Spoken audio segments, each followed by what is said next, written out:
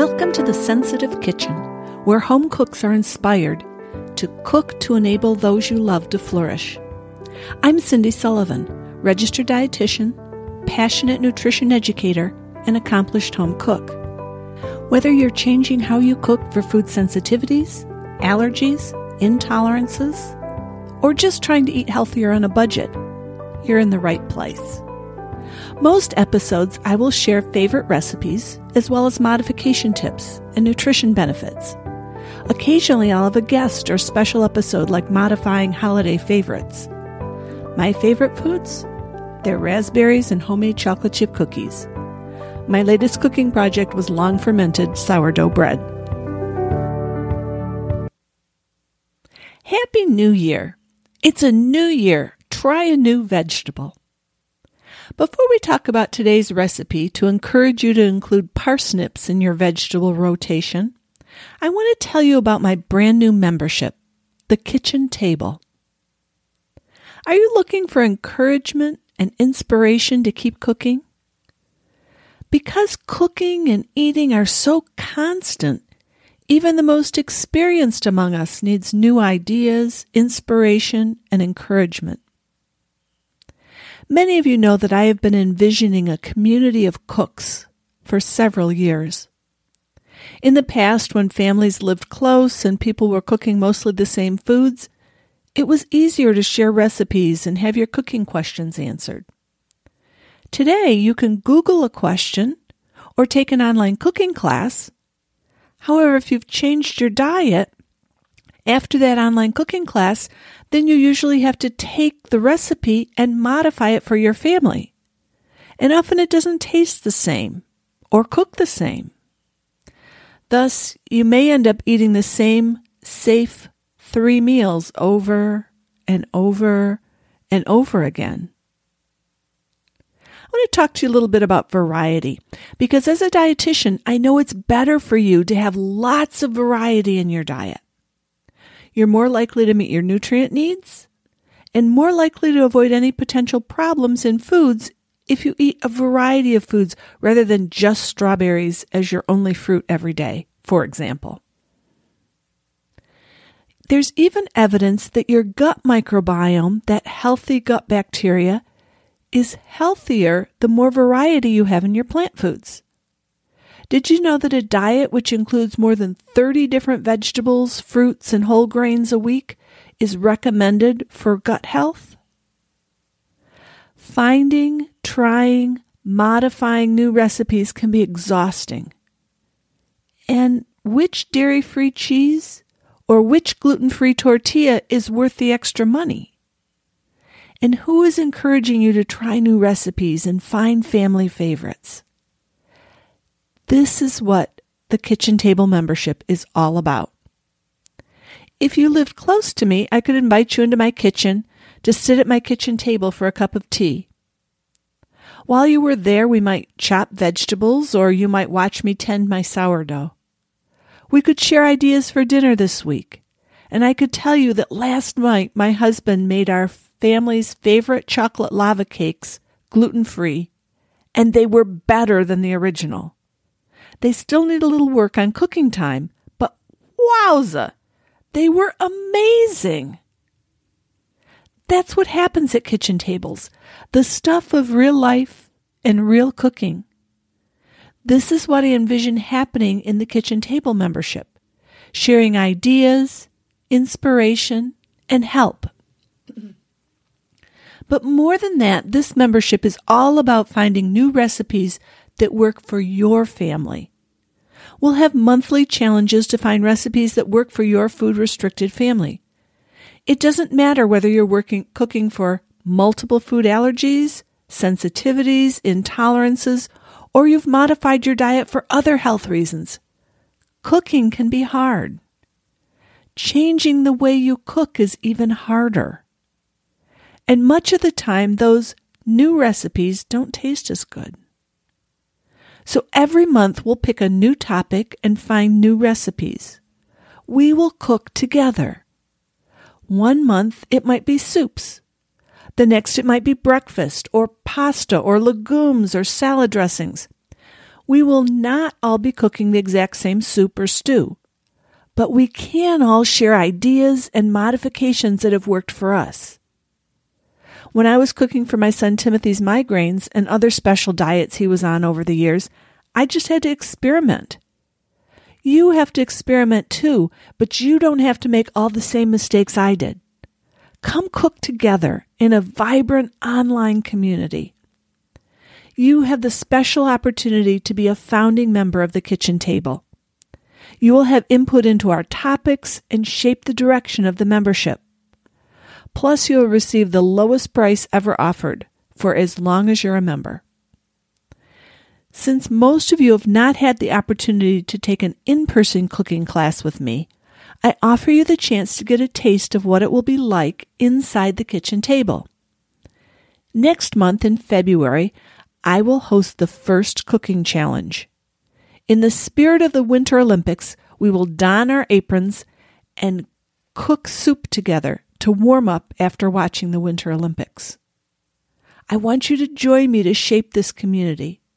For less than the cost of a single online cooking class, after which you're going to have to modify the recipes, you can test new recipes in your kitchen with your family to find the ones that they love to eat and you're willing to cook. Come into the community, ask questions, share victories, share defeats. When you join the challenge and participate in modifying at least one recipe, your second month in the Kitchen Table membership is free. So the challenge is really free for those of you who want to continue to have a community of cooks to surround you. Come see what it's like. Join the challenge. For more information, go to foodsensitivityKitchen.com and on the home page, click on the Cooking Together button. Or you can email me at cindy@foodsensitivityKitchen.com. I'm looking forward to seeing you at the kitchen table. Now for today's recipe. It's a new year, try a new vegetable. How about this for a goal for the new year? Warm, comforting dinners where no one objects to the vegetables served. And this simple dish might put parsnips into your regular rotation. An interesting preparation twist makes sure all the vegetables are flavored with garlic, shallots, rosemary. It's yummy. And this recipe was modified from the America's Test Kitchen Healthy Family Cookbook published in 2010. For ingredients, the first one is chicken thighs. I do not recommend chicken breasts because they dry out more and they're not as flavorful, and they also produce fewer drippings for the vegetables.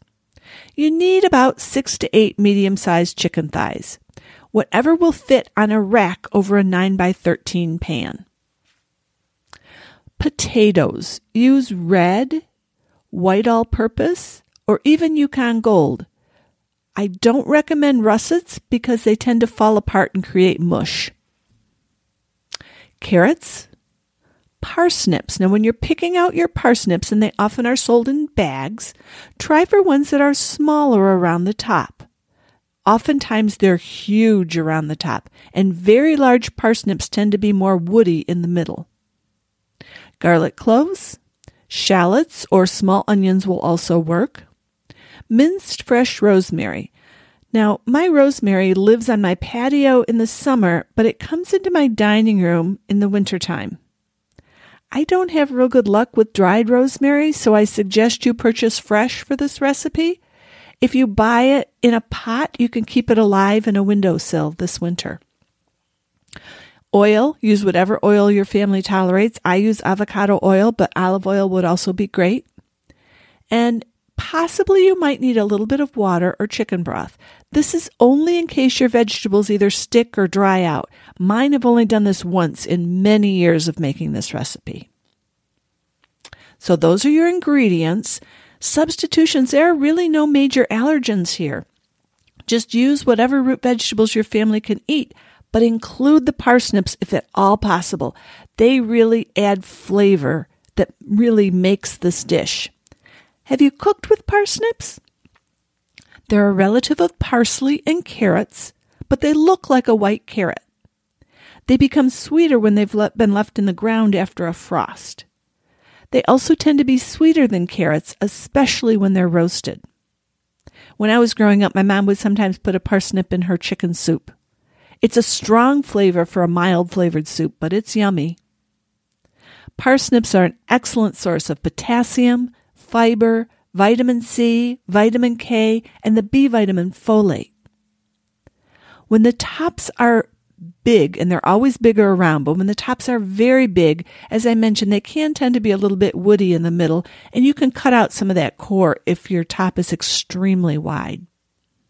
I recently put some thin coins of parsnips on a vegetable tray. We enjoyed them, but decided we like them better cooked in our house. So, preparation for this dish. The preparation is actually simple. You first want to preheat your oven right away to 400 degrees. Peel your carrots and parsnips and cut them into about 1-inch pieces. For the large ends of the carrots, I cut them in half or even in quarters and then in 1-inch pieces. Now, as I mentioned, parsnips are notoriously uneven. So for the small, very thin ends, sort of like pencils, I cut these into about 1.5-inch pieces. And as you move up the parsnip toward the large end, I cut into about 1-inch pieces. And you'll want a quarter or maybe half, if you're able to purchase smaller parsnips, the top of the parsnip before cutting it into 1-inch pieces. These root vegetables, the carrots and the parsnips, take longer to roast than the chicken and the potatoes and the other vegetables. So as soon as they're cut, I pat them dry with a paper towel so that more of the oil sticks to them. I put the cut carrots and parsnips into a large bowl and toss with about a tablespoon of vegetable oil. Toss for a few minutes so that the oil gets and coats every piece. If you look and there's not oil on every piece, then you might want to put a little bit more oil in, maybe another tablespoon.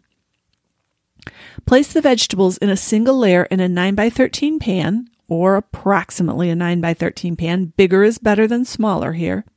And place them in the oven while you prepare the potatoes, garlic, and shallots. That way it gives these vegetables that take longer to cook a few extra minutes in the oven, about 10 maybe. So while your parsnips and carrots are in the oven, you're going to peel your garlic cloves, keeping them whole. You're going to peel your shallots and quarter them. If they're really small, just cut them in half. And whether or not you peel your potatoes is a matter of personal preference. Sometimes I do, sometimes I don't. It kind of depends what the peels on the potatoes look like and how old they are. I will note that, however, I do peel my carrots, as I had a couple of experiences recently where I left the peel on the carrots and the peels added bitterness to the dish. So I have gone back to peeling my carrots. So either scrub your potatoes or peel them and cut them into approximately 1.5-inch pieces. Now, potatoes don't cube very well. And so I would say cubes, but that's not really right because, as you know, they're round and oblong and funny shaped, but a little bit bigger than the pieces of carrots and parsnips. Pat them dry and put them in a bowl with the garlic and shallots. I use a paper towel, and often I throw a paper towel in the bowl as I'm throwing, and I layer paper towel and potatoes, and I do the same thing with the parsnips and the carrots. So take the paper towel out if it's still in there. Add a tablespoon of oil to your potatoes and your garlic and your shallots, and stir well to coat. Again, if you need a little bit more oil, another half tablespoon or tablespoon of oil, go ahead and use it. The carrots and parsnips should have been in the oven for about 10 minutes by the time you're done peeling the garlic and the shallots and the potatoes and prepping the potatoes. Maybe more than 10 minutes the first time you do it if you're not a very experienced vegetable preparer, but it's okay. You'll get faster as you do keep cooking. Remove the 9x13 pan from the oven and add the potatoes, the garlic, and the shallots to the pan. Stir to combine them all and position them all in a single layer in the bottom of the 9x13 pan. You can use a rubber or a silicone spatula to scrape all the oil out of the bowl and drip it over the vegetables if there's any left. Put the vegetables back in the oven and roast them for about 20 minutes. While the vegetables roast, rinse and mince your rosemary, discarding any of those stems that are woody or brown. If the stems are green and pliable, you can mince them. But if they're brown and woody, strip off the rosemary needles and just mince them. And if you get a little bit of extra rosemary, it's fine. You're also going to prepare the chicken. You're going to pull the skin over the chicken pieces to cover them as thoroughly as possible and place them on what I normally call a cooling rack. It's where I take my cookies or my bread or my muffins out and I put them on a cooling rack. Your chicken is going to rest on a cooling rack placed over the top of this 9x13 pan. You do want to be sure the chicken does not extend over the edge of the pan or the drippings will go into your oven. So your rack might extend over the edge of your 9x13 pan, and you actually want it to, but you don't want your chicken. You want all your chicken pieces to fit so that the drippings go right inside that 9x13 pan. And those yummy chicken drippings will flavor your vegetables. By putting the chicken on the rack, the drippings not only flavor the vegetables, but it allows the chicken to roast more quickly, more evenly, get browner more evenly, and allows all the vegetables to roast more evenly as well. So this is the interesting twist that I had never done before until I made this recipe and found that it was a brilliant hack. So you're going to carefully return your pan to the oven, and managing the pans with the rack of chicken over the top of the 9x13 pan is the hardest part of this recipe. You know, I always tell you the hardest part of the recipe, this is it. If you have a pair of silicone oven mitts, use them here. And after checking that the chicken pieces with the pan out of the oven, checking the chicken pieces don't extend over the side of the pan, you may wish to put the pan in the oven and then place the rack with the chicken over the top. A lot of times that works better. You're going to roast the pan of vegetables with the chicken over the top for about 30 to 35 minutes. The temperature of the chicken should be at least 170 degrees. Remove the pan from the oven. Take the rack with the chicken off the top. Be careful. Remember to use your silicone mitts because this is hot. Test the root vegetables with a fork and make sure everything is tender. If it's not, you're going to return the vegetables to the oven while the chicken rests for about 10 minutes. Serve the chicken with the vegetables. Be sure to scrape up all any yummy brown parts on the bottom of the pan and enjoy. I'm so glad you joined me today. Keep cooking to enable those you love to flourish. Have a wonderful day. Don't forget to go check out the information on the Kitchen Table membership and the cooking challenge on cooking soups during the Winter Olympics. Have a great day. Bye-bye.